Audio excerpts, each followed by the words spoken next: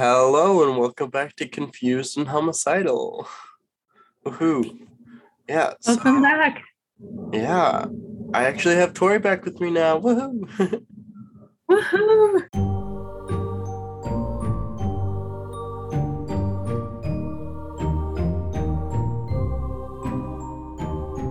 Thank you Yeah. so much for your patience over the last 2 months.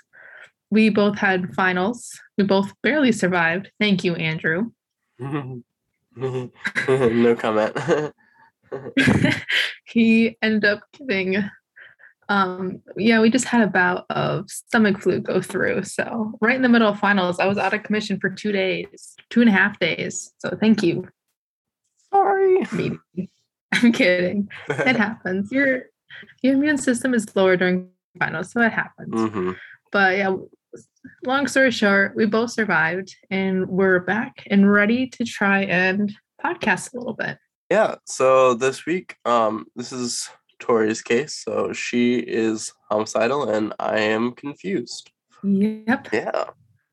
So we'll just dive right into it. We've made you wait long enough. So now that it is summer, a lot of people are camping. Do you like to camp, Andrew?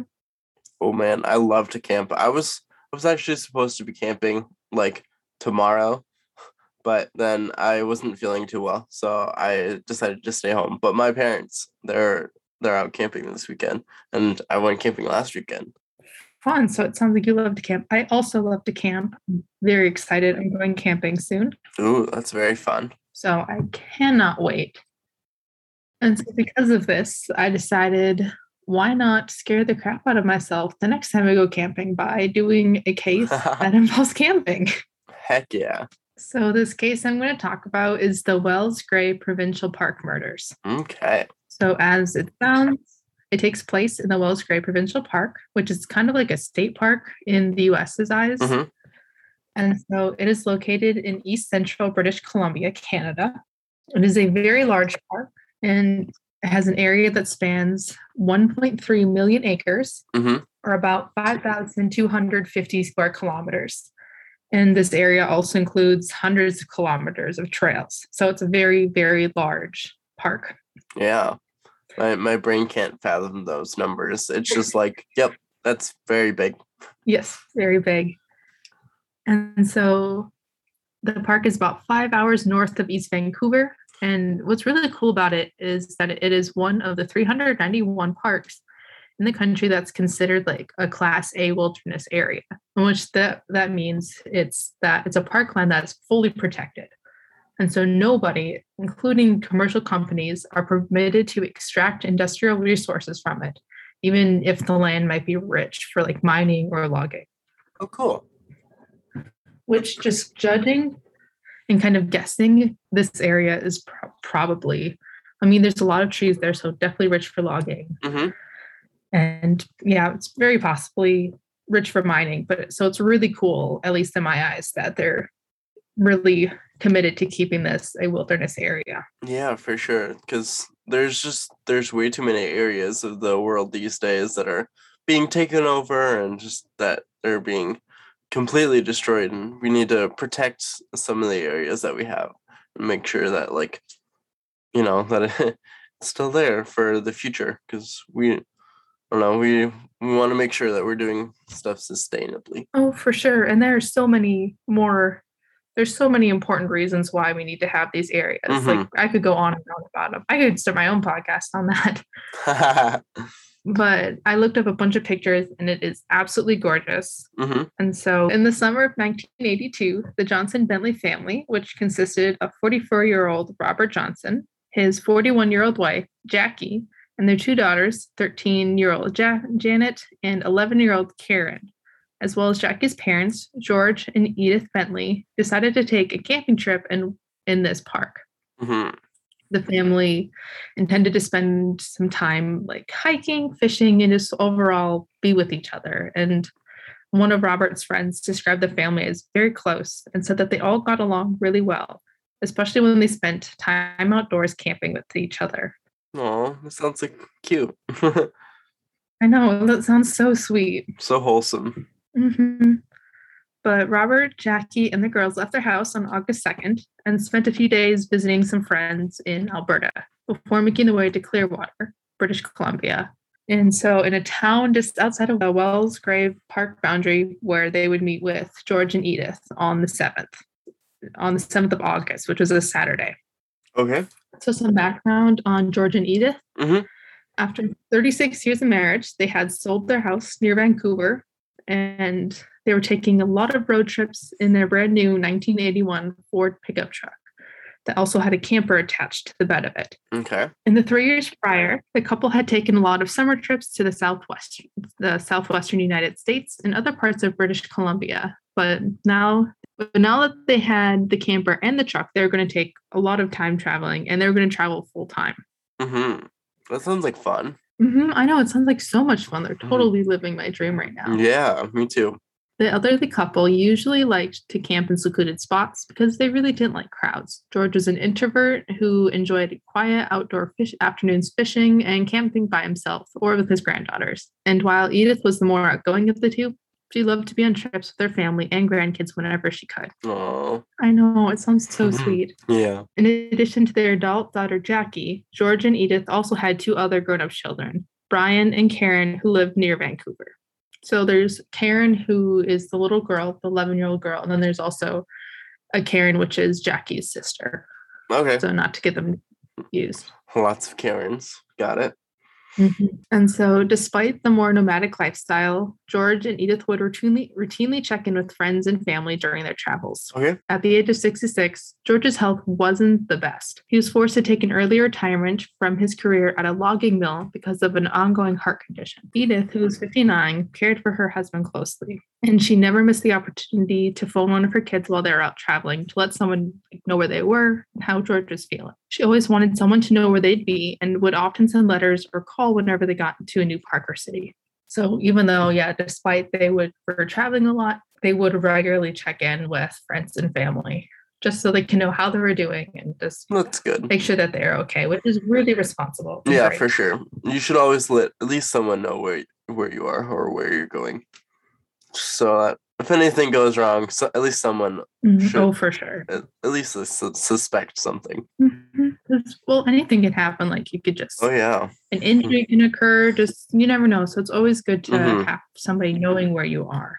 Mm-hmm. And so the Johnsons and Bentleys, according to their friends and coworkers, were planning to spend about 10 days on vacation in the Wells Grey Park. But after 10 days, on August 16th, no one had heard from anyone in the two families. Oh no.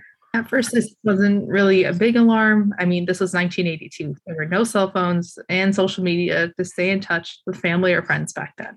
That's true. So they just really didn't think too much of it. But when Robert didn't show up for his scheduled shift at Gorman's Brother Lumber in West Bank on Monday, August 16th, his absence caused his coworkers to start to think that something was wrong. Mm-hmm. Robert was the mill's head czar and had never in his 20 years of working at the mill had he ever overstayed his vacation days before. His colleagues wanted to take their concerns to the mill's manager, but he was also on vacation. Oh no. Mm-hmm. Was he camping too? I'm not sure. They didn't really say, but he was possibly.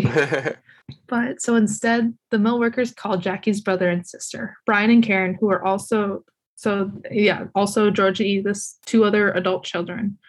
And right away, they knew that something wasn't right. Mm-hmm. Jackie's siblings went to Robert and Jackie's house in West Bank to check on the things and found the home just eerily quiet. But it seemed completely normal. The house still had power and an operable phone line. The family shoes were sitting on a staircase. Food was in the pantry, and there was unpaid bills neatly piled on the coffee table. Just kind of as if they had planned to leave, but come right back. Weird. Mm-hmm.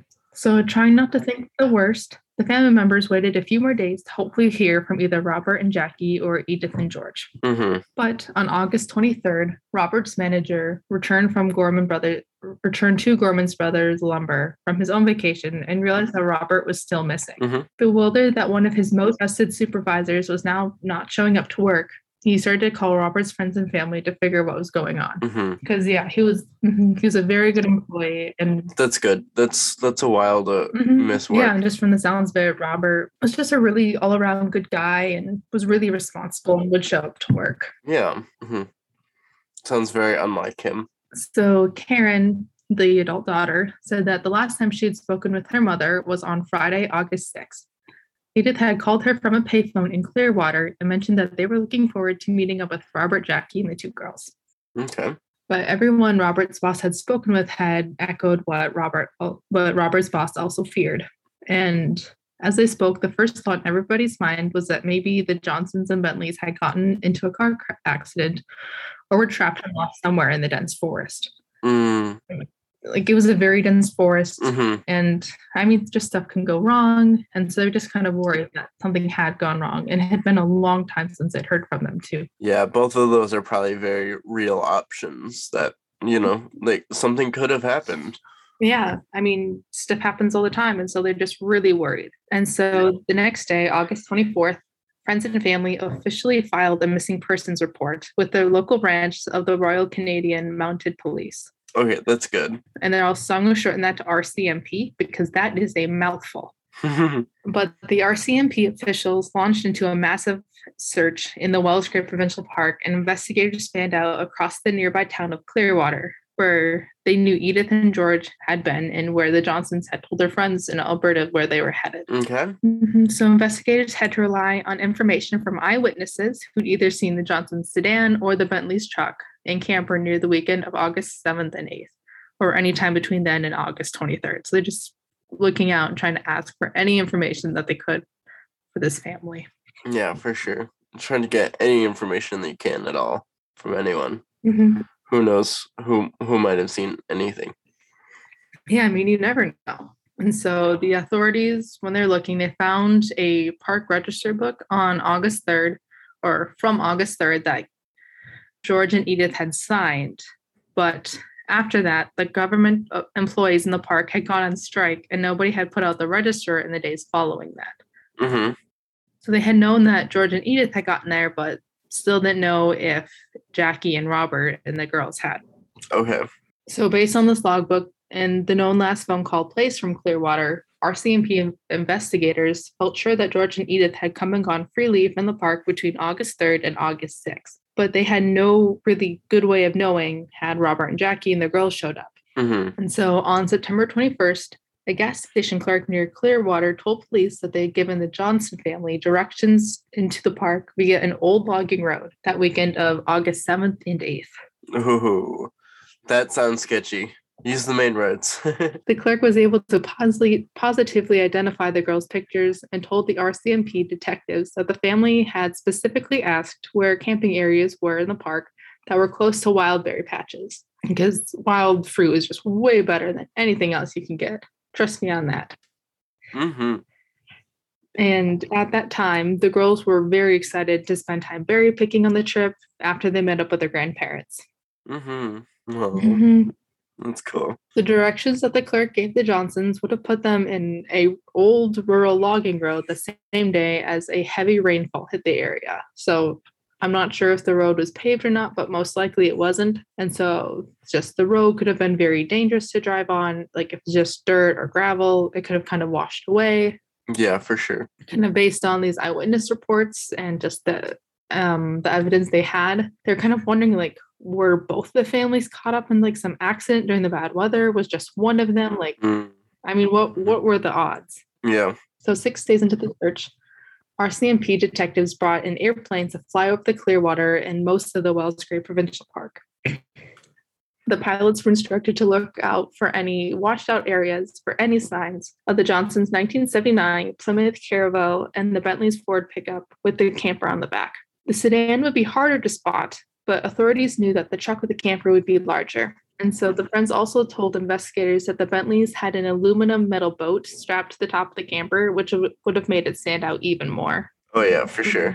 Those are super shiny things. Yes, very bright and shiny. And then the pilots were also on the lookout for any tents or like remnants of tent in the remote camping locations of the park. Mm-hmm. Yeah, that's smart. Mm-hmm. But unfortunately, 2 weeks of intense searches went without any single clue about the family's whereabouts surfacing.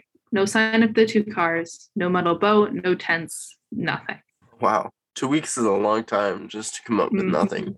That's I crazy. know, and plus, yeah, they had pilots and they had people on the ground. That was just a lot of manpower that and just unfortunately came up with Yeah. nothing. Mm-hmm. However, the police didn't know that earlier somebody had spotted it and they were actually sitting on the huge clue the entire time. Oh no. Mm-hmm. 19 days earlier, on August 22nd, a 38-year-old man named Kurt Crack was walking through some old thick woods in the Wells-Gray Provincial Park, picking berries, when he noticed something strange. Mm-hmm. A few feet ahead of him, stashed behind a bush, a bunch of brush and berry bushes, was the burned out shell of a sedan. Oh. Kurt initially thought that the car was just another case of someone dumping abandoned property in the park. Yeah. I mean, with such uninhabited wilderness, it really wasn't uncommon for people to just like leave their stuff there and let nature take its course. But with where the spot the car was located, it was so far off the beaten path that it just seemed really odd to him. Yeah, that does seem quite odd. Especially that it's like burnt out and stuff. That doesn't seem normal. Oh yeah, Especially if you're just like dumping it. for sure. And yeah, it was like it wasn't near any close roads. So like Kurt thought like the person who put it there like intended for it to never be found. Because like if you're really gonna dump your stuff, you're just gonna kind of Mm-hmm. throw it out the window, or like you're not gonna go through so much trouble as to hide it under a bunch of brush or put it in a spot with a bunch of brush. Yeah, for sure. Mm-hmm. Yeah, and as he mentioned, that it was so charred that Kurt was concerned they couldn't get it out of his head. And towards the end of his hike, he stopped two people riding on horseback and asked them if they could call the RCMP in office to report it. Mm-hmm. So a few weeks later, on September 9th, the horseback riders finally reported what Kurt had told them when he had found out in the woods. Oh no. That's a long way. I know, I was so Long surprised time. that they'd taken so long, but or that really he hadn't gone to town to do it himself. Right. But I mean, That's weird. no shade to Kurt or the horseback riders.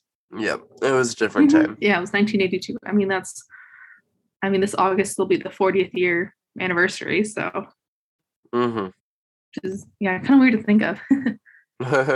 But three days later, when investigators finally got a hold of Kurt on September 12th, he took detectives to the spot, and sure enough, they found that burned out shell of a 1979 Plymouth Caravelle camouflaged in the wilderness. The sedan was the same year, make, and model the police knew that the Johnson family had been driving. And when the detectives checked the license plate number, it came back as belonging to Bob and Jackie Johnson. So it's definitely them. Or like their car. Yes, it's their car. And so when police officers peered inside, they realized that whoever burned the car just didn't splash a little bit of accelerant on and light a match. The detectives knew that whoever set the fire had doused it with gasoline because everything inside was melted. Oh wow. All that remained was the spring for the seats and the metal floorboards. So it was Oh wow. badly burned. So it's like it's gone. Yeah. And so piled in the backseat area was a bunch of ashes and what appeared to be an assortment of human bones. Oh no. So the detectives called in a forensic photographer and pathologist to process the car. Yeah. When a forensic pathologist arrived and began examining the pile of ash and bones in the back seat, he recognized several of the bones appeared to be fractured in multiple places. Some of the bones weren't distinguishable at all because the fire had reduced them to ash, but he could tell that at least they belonged to people and not animals. Yeah. Okay. And so next to the bones, he found the metal head of an axe. The wooden handle was completely gone, but the iron blade itself was still there. Oh wow. Mm-hmm. Oh wow. So after the pathologist spent a few hours removing all the bones from the back seat, he determined that in total, 4 sets of adult skeletal remains had been piled in the back sedan and then set on fire. Jeez. It's crazy. So he believes he found Bob and Jackie Johnson and then Edith and George Bentley. So those 4 have been found, but there were still the 2 missing little girls. Oh wow. And so the police, because of these suspicions, the police decided to search the car's trunk for the remains of what they believed could have been the 11-year-old Karen and 13-year-old Janet. Okay. The investigators got a tire iron and pried open the trunk, and as they suspected, they found 2 more sets of burned bones that both belonged to the children. Oh no, that's so sad. And so eventually they were able to use dental records to identify all 6 of the victims, but the police already knew that the bodies belonged to the Johnsons and the Bentleys. Mm-hmm. Yeah, that's too bad. Mm-hmm. It's also really sad that like there's nothing else distinguishable enough, so they have to use dental records. That always makes me sad when they have to use dental records. That means like it was super bad. Mm-hmm. That's just sad to me. Oh, for sure. Because when they have to, because your teeth are really, or like the DNA inside the tooth, because there's really nothing else left. I know it makes me so sad. But the pathologist noted that in his report that because of the way the remains were positioned, which was piled on top of one another, it was highly unlikely that they died in the fire itself. Okay. He determined that it was more likely that all 6 of the victims were killed before being stuffed into the car and setting it ablaze. Mm-hmm. Well, at least they weren't like burned alive. Mm-hmm. Yeah, I mean that's some slight kind of piece, but one of the victims' skulls had a distinct bullet entry pattern that indicate that they had been shot. Oh wow. And so when the pathologist conducted an autopsy on the skull, he was able to retrieve the bullet. Mm-hmm. And ballistics were able to identify that the bullet was fired from a .22 caliber rifle. Jeez. Mm-hmm.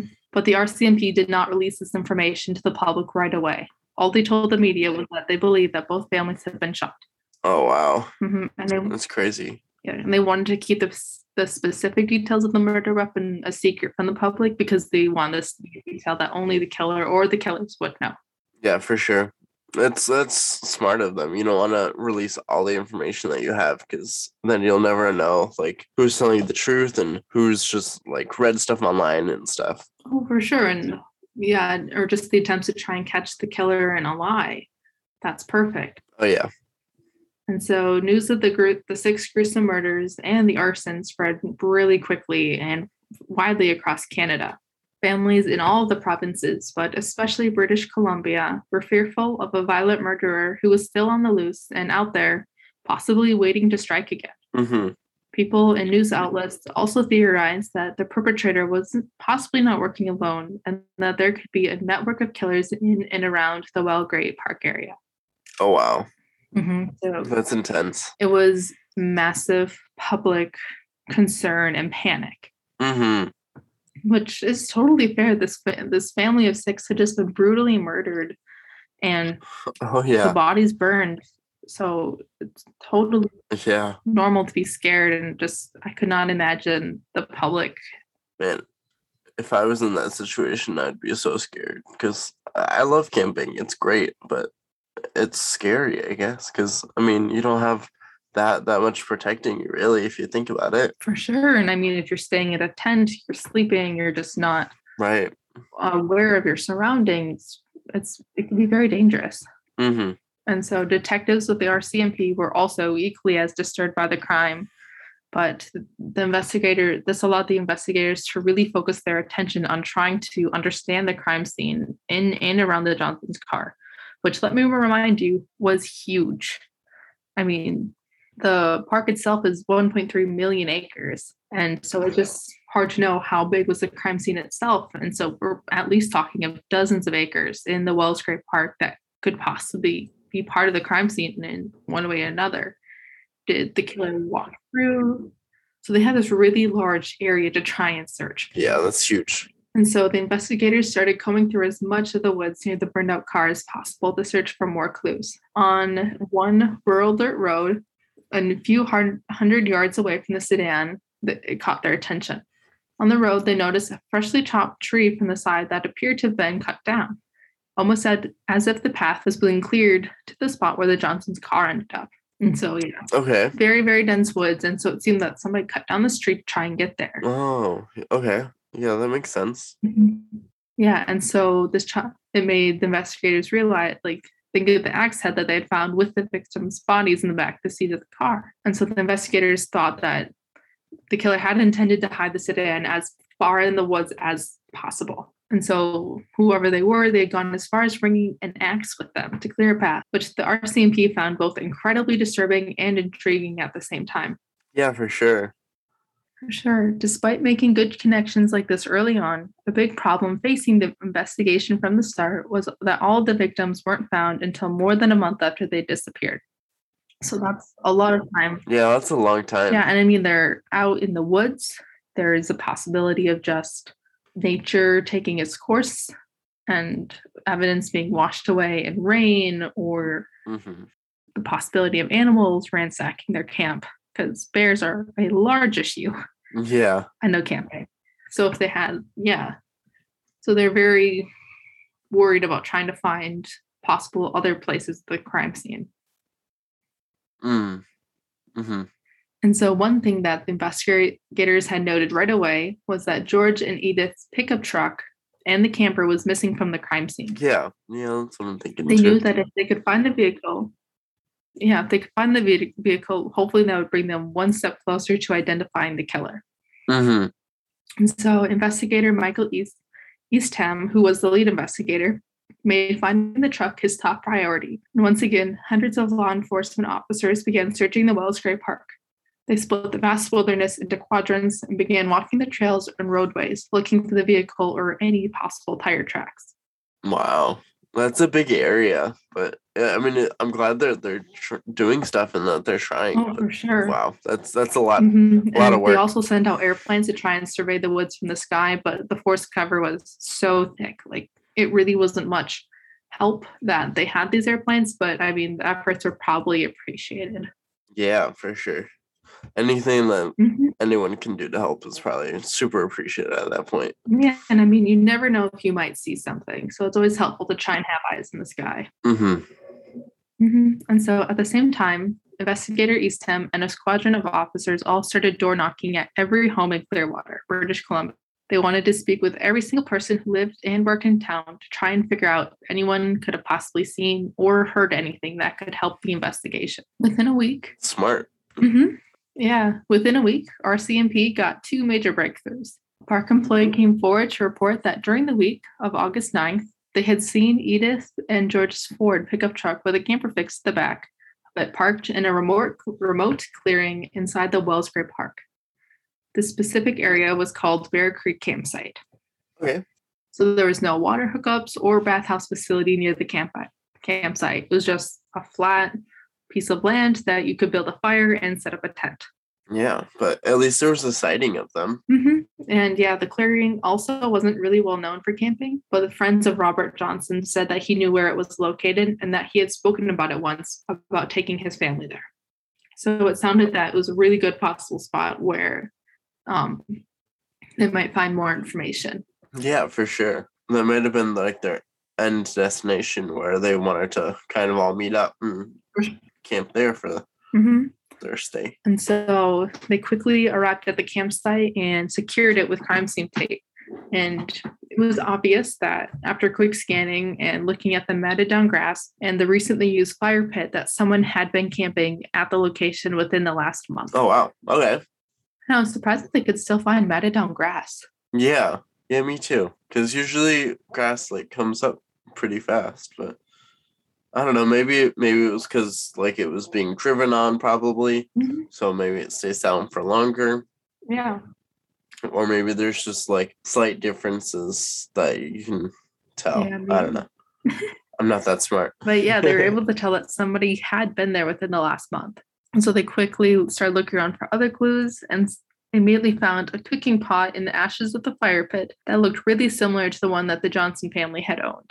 And so the police also found an unopened pack of beer bottles lodged in a nearby creek. And so it seemed as if someone had put them there to like stay cold, but never quite returned to drink them. And so this was like started to look promising, but after a few hours of processing the campsite, that's when the officers knew that they had found their initial crime scene when the murders had taken place. Okay. In the grass, officers discovered 6 .22 caliber spent shell casings from a rifle. Ooh, yeah.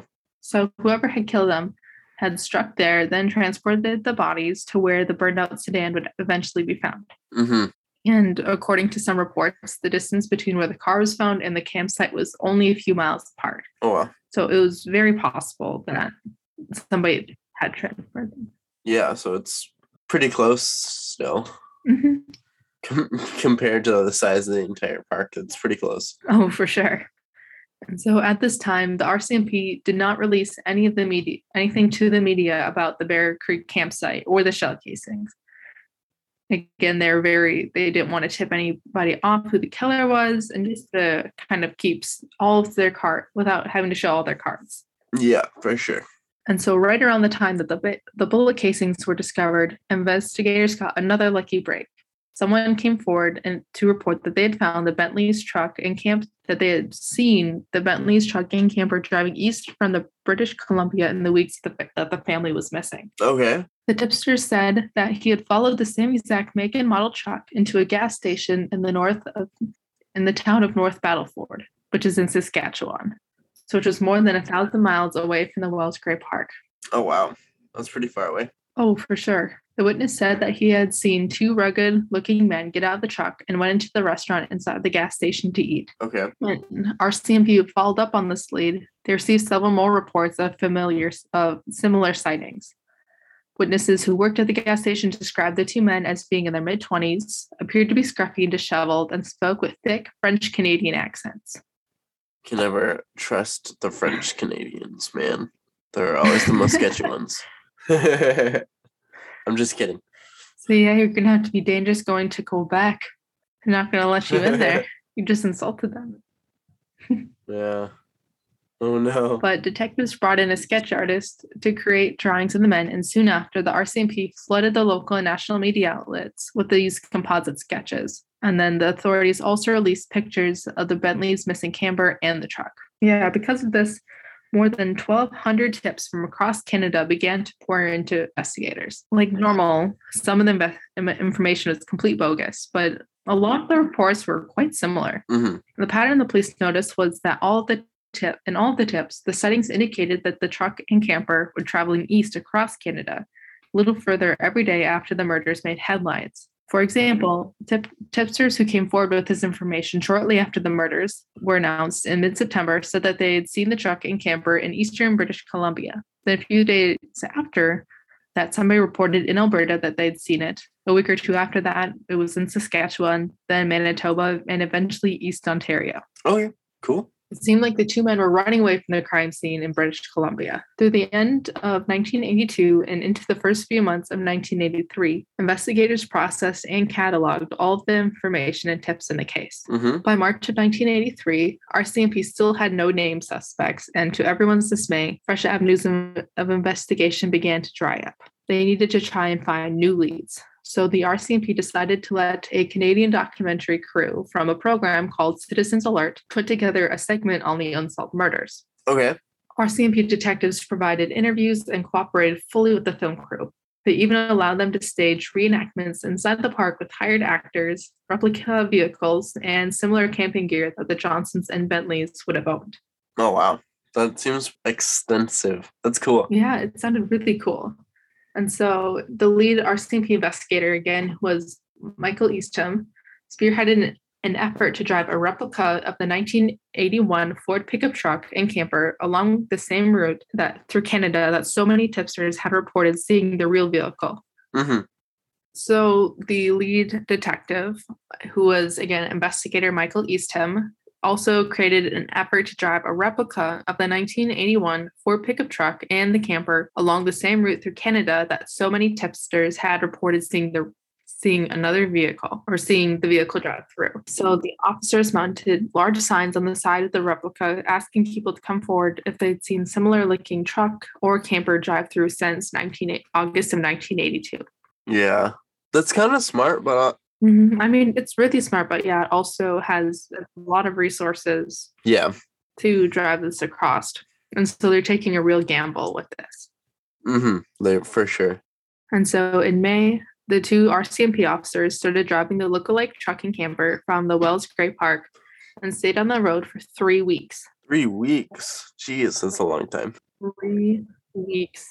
At various stops along the way, the officials held press conferences to keep the murders in the public eye. And with this effort, although might seem strange for a law enforcement agency, it worked. Well, that's good. Yeah, the road trip and media blitz through the summer of 1983 kept people talking about the case and brought it hundreds of more tips then. Wow. So, which and most of which reinforced the authorities' belief that whoever had killed the family definitely traveled east across Canada in the Bentley's truck and camper. Mm-hmm. So by September, the investigators focused a lot of attention on one lead in particular. There was a mechanic from an auto body shop in Windsor, Ontario, who came forward and reported that two men matching the description of the composite sketches that the police had released asked for him to paint the outside of a 1981 Ford truck with a camper on the back. He said that both men spoke with thick French Canadian accents and were carrying a 22 caliber handgun. Oh, wow. They asked the mechanic where a good place to dispose of it was in town. So the gun, trying to dispose the gun. Very suspicious. Yeah, that's so weird that they would just like ask someone about that and be like, "Hey, I'm trying to get rid of my gun. Where's the best place?" That's so weird. For sure. And so he also so direct too. Oh, for sure. And so the mechanic also told the police that after he painted the vehicle for the two men, they told them that they were headed south across the US-Canadian border to Detroit, Michigan. Oh, wow. So they're just like letting their whole plan spill. Mm-hmm. So the RCMP officials immediately contacted the US authorities to try and coordinate a search for the men. Yeah, for sure. That's smart. But right as that was happening, forestry workers back in Wells Grove Provincial Park stumbled upon something disturbing that brought the investigators focused away from the US and straight back to the British Columbia. Oh, wow. On October 18th, 1983, two forestry workers walking through the woods on a remote mountainside in the Wells Grove Provincial Park noticed something eerie in a thick section of evergreens and brush. They peeled away a few more branches and discovered the burned out shell of a pickup truck with a camper on the back. Okay. So they found the truck. It wasn't driven across Canada like the tips had said, but the truck had never left the park. Yeah. Huh. That's weird. So with a matter of hours, the RCMP teams went to the location and confirmed that the park's license plate, or the truck's license plate, that it had belonged to George Bentley. Okay. Well, that's good at least. Yeah. So they found the truck, but the truck was 12 kilometers or about 7.5 miles from where the Johnsons' burned out Plymouth was ditched a year earlier with the bodies inside, and less than 20 miles away from the campsite the authorities knew was the primary crime scene. Huh. That's so weird. Do you think that maybe like they did drive it like east or whatever and then brought it back maybe? I don't know. You'll find out. Okay, sorry. So after the truck's discovery, the RCMP investigators had to face and publicly address the reality that for a year, they'd been trying to follow leads east across Canada to find the truck and the two unknown men who likely weren't even connected to the murders at all. Wow, that's crazy. I take back what I said about the French Canadians. I'm sorry. We have to issue an official apology now for you, Andrew. And so the authorities, as well as the family members of the Johnson Bentley family, were really heartbroken to realize that they had essentially wasted a year on a wild goose chase. Yeah, for sure. That's a lot of time and like effort and resources that was spent just to find out that it was all for nothing. Mm-hmm. And especially for the family, because it's too bad. It's too bad. They're so excited and they had possibly answers, but now they're right back at square one. But it did say that the family never blamed the authorities for what had happened. That they said they were just following evidence and well, that's good at least. And they're but they're really heartbroken of this tragic. Yeah, which is understandable for sure. Mm-hmm. And as soon as the Bentley's truck and camper were identified, everyone refocused and tried to get back to work to start over the case because they were practically starting from the beginning again. Mm-hmm. And so the first obvious clue was that the truck was extremely well hidden in a thick grove of evergreen trees in an isolated ravine. So, and police actually even had to chop down all of the trees around the site to even get to the truck and process it for clues. Oh, wow. So really remote, insane, hard to find spot. Oh, wow. That's crazy. Yeah. And so also the likelihood of finding any usable forensic evidence like fingerprints or hair fibers were all out of question because it just been too long. Yeah, you're probably not going to find and a this whole truck lot. had also been badly burned that they weren't even able to tell if the aluminum boat was still attached to the top of it. Oh, geez. That's crazy. Mhm. Everything, including the truck body itself, the camper shell, and the interior, had melted into one another. Oh, wow. Wow, that's crazy. I've never heard of anything like that before. Oh, me neither. And that had to be a really hot fire to melt aluminum. Oh, yeah, for real. That's what I was just thinking. That must be super, super, super hot fire. And it's weird because like none of the trees around it were Mhm. burnt. So was it like burnt before and then brought there? I I don't mean, know. It's yeah, weird. possibly. But yeah, it just sounds really weird. And so, Yeah, for sure. yeah, another thing that the officers had noticed was that there was a 22 caliber bullet hole in the driver's side door panel. Oh, wow. And we'll talk about this more later, so keep this in mind. Okay. The location of the burn truck and the camper was also a really big clue in and of Uh itself huh. that the RCMP that they said they later told news outlets that revealed a lot about the killers Okay. or the killer. Mm-hmm. The RCMP investigators said that the only person who could have known to burn and abandon the truck there, like in this location, was someone who's familiar with the area of the park and knew that the police would never be able to Mm-hmm. search thoroughly in this area. Yeah, that makes sense.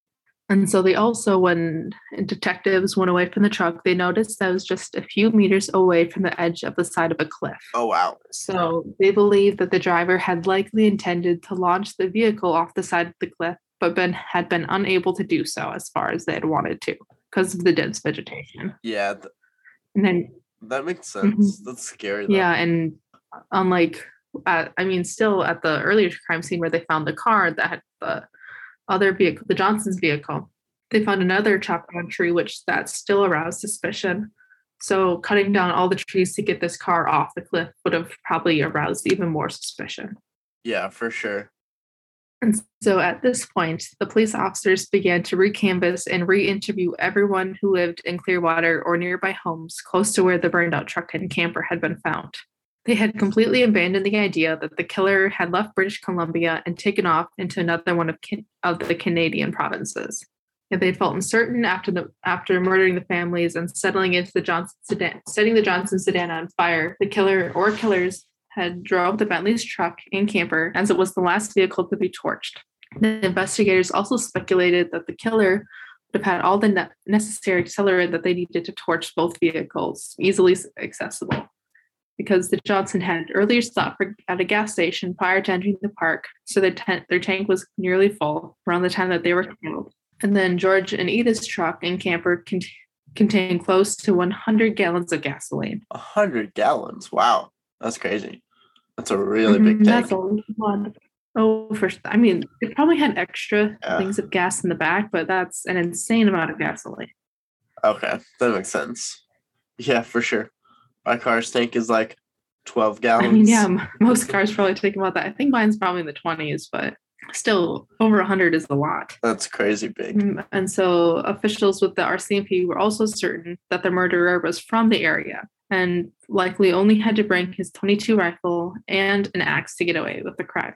And so the police officers brought in a dozen of people for further questioning, ran 24-hour surveillance on the men from the area who had criminal backgrounds, and asked all of them to take polygraph tests, which I hate polygraph tests. Yeah, polygraphs kind of suck. Everybody calls them like a lie detector test, which in big air quotes for lie detector test, because they don't test you lying, they test your body and what you're saying. Yeah, and your body's reaction to stuff. You can easily fail those while telling the truth and not fail them while lying. Like, it's super easy to get around. Or not necessarily easy, but like it's possible. Yeah, it's very possible to be beaten. So I absolutely hate polygraphs. But I'm always on the thing where it's like, are kind of on the edge. Or yeah, whenever people say like if you don't like to refuse a polygraph, because like then you might be assumed to be guilty. But if you do take the polygraph test and fail, like then they're gonna focus the attention on you. So it's just always, I don't know, kind of a difficult situation with that. But yeah, it seems like a lose-lose no matter how you look at it.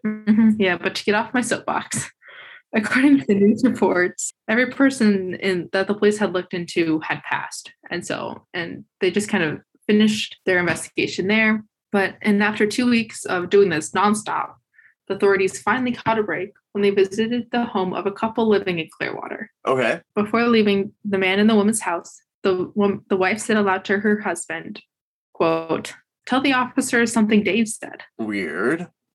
Mm-hmm. So the husband was reluctant. I'm intrigued. Yeah, the husband was reluctant to explain more, but eventually told the officers that their friend, a man named Dave, asked them a few months earlier how to register a vehicle if it had a bullet hole in the door. Now remember, the authorities had not released to the media the information that the Bentley's truck door had a bullet hole in it. Yeah. They released that the victims had been shot to death, but never mentioned anything about any of the vehicles being shot. So the fact that the couple had said that the friend talked about trying to register a vehicle that had been shot was incredibly interesting and suspicious. Yeah, for sure. Oh, yeah. Oh, yeah. And so the couple told the officers that a man that they knew as Dave, who was 24-year-old David William Shearing, and they said that the summer of 1983, he had recently moved to the Clearwater area after living with his parents in a ranch just outside of the Wells Gray Park. Okay. So in the area of the park. And so when RCMP detectives checked their records, they learned that they had already interviewed David once before, earlier on in the investigation, when they're going door to door for any tips and information back in the summer of 82. Or back in September of 82. Mm-hmm. At that time, investigators didn't get any really bad vibes from David. They just, nothing really indicated that he was related to the murders in any way. And he had completely passed this kind of test, so to say. Okay. But when police tried to locate him in late October of 83, they discovered that he was no longer living in Clearwater. Ooh, that's not great for him. Doesn't look great. Not at all. And so he's going to look worse soon too. Oh no. When they dug into his background further, they found a report connecting him to another crime in British Columbia a few years before the Johnson and Bentley murders. In that incident, witness came forward and accused David of hitting a person with his car on a main road near Wells Gray Park. David allegedly struck the pedestrian. David allegedly struck the pedestrian, ran over their body, and left them for dead. Oh my gosh, that's crazy. That's awful. I hate that so much. Oh, very much agreed. And records indicated that no one had been arrested for this hit and run and the death that eventually occurred because of this. Oh, that's so sad. And David remained their only suspect. Wow, that's so sad though that there was really no justice for that family, and it just kind of got swept under the rug. It seems like. Yeah. After a few days of searching, officers found out that David was living in Tumbler Ridge, British Columbia, which is a town about 900 miles north of the Wells Gray Provincial Park. Okay. In November of 83, RCMP homicide detectives working the murder investigation got in touch with the local RCMP chief in the Tumbler Ridge area, whose name was Ron Herman. Okay. Ron told the homicide detectives that he was well aware of who David Shearing was because Ron had arrested David himself a few times for petty theft and traffic violations. Man, he keeps just getting worse and worse. Ron said that he really just didn't get a good feeling from David, and that David would never look him in the eyes, and he just had a general demeanor that was, he said, unsavory and untrustworthy. Yeah, for sure. According to Ron, a few months after David moved to Tumbler Ridge, he pulled him over during a traffic stop. He noticed that David was hauling a lot of newer-looking tools in the back of his pickup truck. When Ron asked David where the tools had come from, he claimed that they were his, and he was returning from a work site. The next day, Ron got a call from 2 missing stores in town to report that they had been burglarized and were missing $40,000 worth of tools. 40,000. Jeez, that's a lot. A lot of money in tools. That's so much. Oh yeah. Tools are very expensive. That's true. And still, that's a lot. Either way. So Ron arrested David for the theft, but Canadian laws in the 1980s for petty crimes were pretty light. Of course. So David was eventually re-released and continued to commit thefts and misdemeanors in town. Jeez. When Ron learned that David was the prime suspect for the unsolved Bentley and Johnson murders, he was eager to arrest him right away and right there and then and there. But the Clearwater police told him to hold off. Okay. They wanted to kind of survey David and kind of watch him to try and gather more information before moving in for an arrest. Okay. On November 19th, 1983, an RCMP team led by Chief Ron German converged and approached David as he was getting off of a bus in Tumbler Ridge, and they asked him to come in for questioning. Okay. Ron asked David if he was under arrest or going to be arrested, and Ron told him no. Okay. And so Ron and David rode in Ron's patrol car for about 2 hours to get to the RCMP post in Dawson Creek that was equipped with better interrogation rooms. Ron said that the entire time, David was calm. He sat next to him in the passenger seat without handcuffs, smoking a cigarette. Oh, wow. That's like super chill. And super eerie, too. Yeah. I don't know if I would want him just sitting next to me like that. That's super weird. I know. Yeah, it just freaks me out. He should at least be like in the back. Yeah. And anything could go wrong like at any moment. Like if he decided to lash out at all. Man, that's super, super scary. Oh, for sure. And especially since he had like this violent past. Yeah. And so investigator Eastham, who from earlier, started asking David questions about the unsolved hit and run that witness had accused them years earlier of committing prior to the family murders. Uh-huh. And so just kind of starting off on like a different crime, something that was lower stakes to David. Yeah. Uh-huh. And so Eastham said that the first mention of the hit and run, David's expression softened and he appeared to be relieved. Okay. And so within minutes, David confessed to the deadly hit and run. So he confessed about doing the hit and run. Okay. Well, that's good at least. That's a step in the right direction. Mm-hmm. And so the authorities used David's sense of ease and relief of confessing to the hit and run as a way to try and confront him about the Bentley Johnson murders. Uh-huh. For 45 minutes, police talked with David about the information in the murder case that was all public knowledge. Stuff like who the victims were, where the burned out cars were found, etc. Uh-huh. Then investigator Eastham asked David if he remembered hearing about where the victims had been killed. And David answered and said, Bear Creek Campground. As mentioned earlier, up until that point, the RCMP had never released any information about the campsite to the public. Oh, yeah. Oh no, that's not good for him. Mm-hmm. Yeah, the location of what the police believe was the initial murder scene was only something that the killer would have known. Uh-huh. Or someone involved at least. Yeah, or someone involved at the very least. Yeah. The next few moments were critical for investigators to try and get David to confess. They told news reporters that as soon as David realized what he had said, that the family was killed at Bear Creek Campground, he started sweating profusely, chain-smoking cigarettes, and became combative with detectives. Oh, man. So he knew what he said. He knows he messed up. He knew he messed up. The RC investigators didn't let up, though.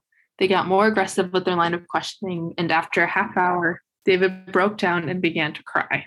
Oh, wow.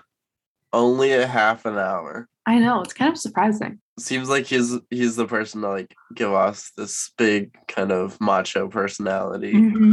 Yeah, so I mean, especially also looking at pictures, he seems kind of like a very macho man. Yeah.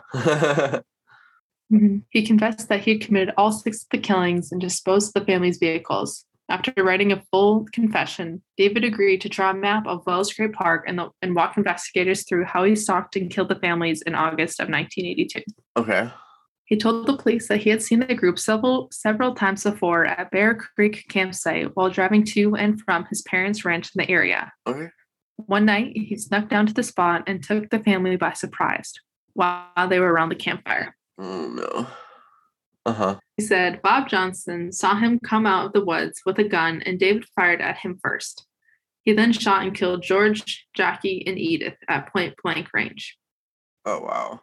He said that the last 2 people he shot were young Karen and Janet. Oh, no. He swore that his only motive for the killing was to steal their possessions, vehicles, and tools. But investigators suspected David's motive was much more sinister than that. They believe that the crime was also possibly sexually motivated, specifically toward young Karen and Janet. Oh, no. That's awful. I hate that.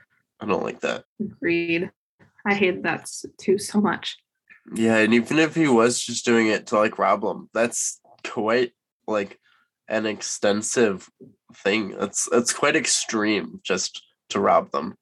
That's crazy. I mean, later he burned the cars, so that's kind of. Yeah, exactly. After several hours of wearing David down again, investigator Eastham asked him directly if he had sexually assaulted the girls. Uh-huh. David eventually confessed that he had abducted Karen and Janet from the campsite after killing their family members and kept them alive for several days in the woods to continue assaulting them. Several days? Mm-hmm. He took them to his parents' ranch and a remote cabin in the woods. Wow, that's awful. Mm-hmm. At one point, David said that a prison guard supervising inmates working on the Clearwater River near the cabin knocked on the door while Karen and Janet were still alive inside. David said that he was able to get the guard to leave, and fearful that he would get caught, he shot the girls in the woods the next day, placed their bodies in the trunk of the Plymouth Caravel, doused it in gasoline, and set it on fire. Oh, wow. So I know, so sad. That's so close. Yeah. Yeah. It's really sad. Mm-hmm. Yeah. While walking the police through his crimes, he also took detectives to his family's farm and showed them several items that he had hid in a barn, which had belonged to the Johnsons and the Bentleys. So the items were hidden in a barn that were the Johnsons. The hiding spot, he also showed the police the .22 caliber rifle that he had used to commit the murders. Oof. Mm-hmm. They've got him. When word of David's arrest broke out, most people were glad to see that someone was finally found responsible for these horrible killings. Yeah. But a lot of people in Clearwater who knew David were also totally shocked to learn that he was the killer. Really? Mm-hmm. Some of his former high school classmates and longtime friends in town had said that they'd always known David to be a quiet, polite, highly intellectual person who had never gotten into fights growing up or had any problems with anyone. But David's former employers had said that in March of 1982, David's father had died of a heart attack, and that event really upset him.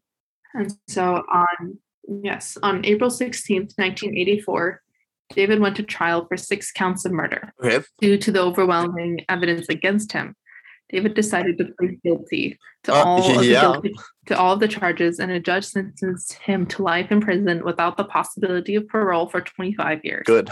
And this is the maximum sentence under Canadian laws. Woohoo. That's good. Good. Glad that the family and stuff could get justice and that he admitted that he did it, because in a lot of these cases they don't, and that's just awful in my opinion. Yeah, but many people from British Columbia were outraged by this sentence. A lot of the residents wanted David to be put to death for his crimes. Yeah. And so currently, David is still serving his life sentence at a medium security prison in Canada. He married a woman in 1995, and through some visits, he had fathered 2 children. Oh, wow. Today, he claims that he has renewed his faith in God and is reformed. Despite these claims, David, who has changed his last name to Enos, which I'm probably butchering, I feel so bad, I'm so sorry. He's been denied parole in 2008, 2012, 2014, and most recently in 2021. Good. He doesn't deserve to be out, and his past definitely shows that. For sure. And so in their summary, the board members wrote, regardless of the gains that you have made since your incarceration, you are not a low risk for public safety. Although he has spent over 30 years behind bars and participated in several programs, his sexual deviance and fantasy remains. He does not fully understand the risk factors for his behavior or how to manage them. Yeah. And it's kind of the dangerous part of that is they don't understand. And so they just do it, and it hurts people. And that is the case of the Wells Gray Provincial Park murders. Woohoo! Nice. That was fun. I enjoyed that. It was completely awful, but that was fun to hear about. I know it was a completely horrible story and what happened, but I'm just glad that despite all of the roadblocks, they had spent over a year following the tips to go east, and it all turned out to be just a misleading. Yeah. I wonder if people were lying or if it was just something that looked similar. That's what my guess is, because or if they were purposely it's a 1981 truck. I doubt that they would purposely. Hundreds of tips had poured in, and it's a 1981 truck, and so it's a pretty recent truck. That's and true. So to see 2 people drive east, I mean, it's common. You just look out on the road, and you just see so many of the people driving very similar looking cars. So it's very possible. That's true. That's true. But it's just kind of suspicious that they also had a 22 caliber gun. Yeah. I mean, possibly it could have just looked like a 22 or whatever. So yeah. Well, yeah. Well, thank you for doing that. Yes, and we'd like to thank you all so much for joining us today. Yeah, thanks for listening. And like always, you will be able to see pictures from the case that we will upload to our various social medias, such as Facebook, CNH Pod, Twitter, CNH Podcast, Instagram, CNH Pod, and TikTok, CNH Pod at gmail.com. Oh no, shoot. Two different things. Sorry, I was thinking of the email. We have a TikTok and we have a Gmail. Yeah, sorry. And if you have any cases for us that you would like us to cover, you can email us at cnhpod at gmail.com. Minus the woo. Oh, yeah. Forgot about that part. Yeah, don't put the you woo won't find either. This. But yes, any suggestions of cases or just comments or anything, we'd love to read them. Yeah, for sure. Mm-hmm. Feel free to reach out and just let us know anything you want. We're here to listen. We're happy to read it. Yeah. Well, thank you for sticking with us. We're sorry again about the kind of sporadic episodes, but hopefully soon we'll get back to at least a semi-regular schedule. So yeah. But until then, we hope you guys enjoyed, and we hope you guys listen to the next one. Bye. Bye.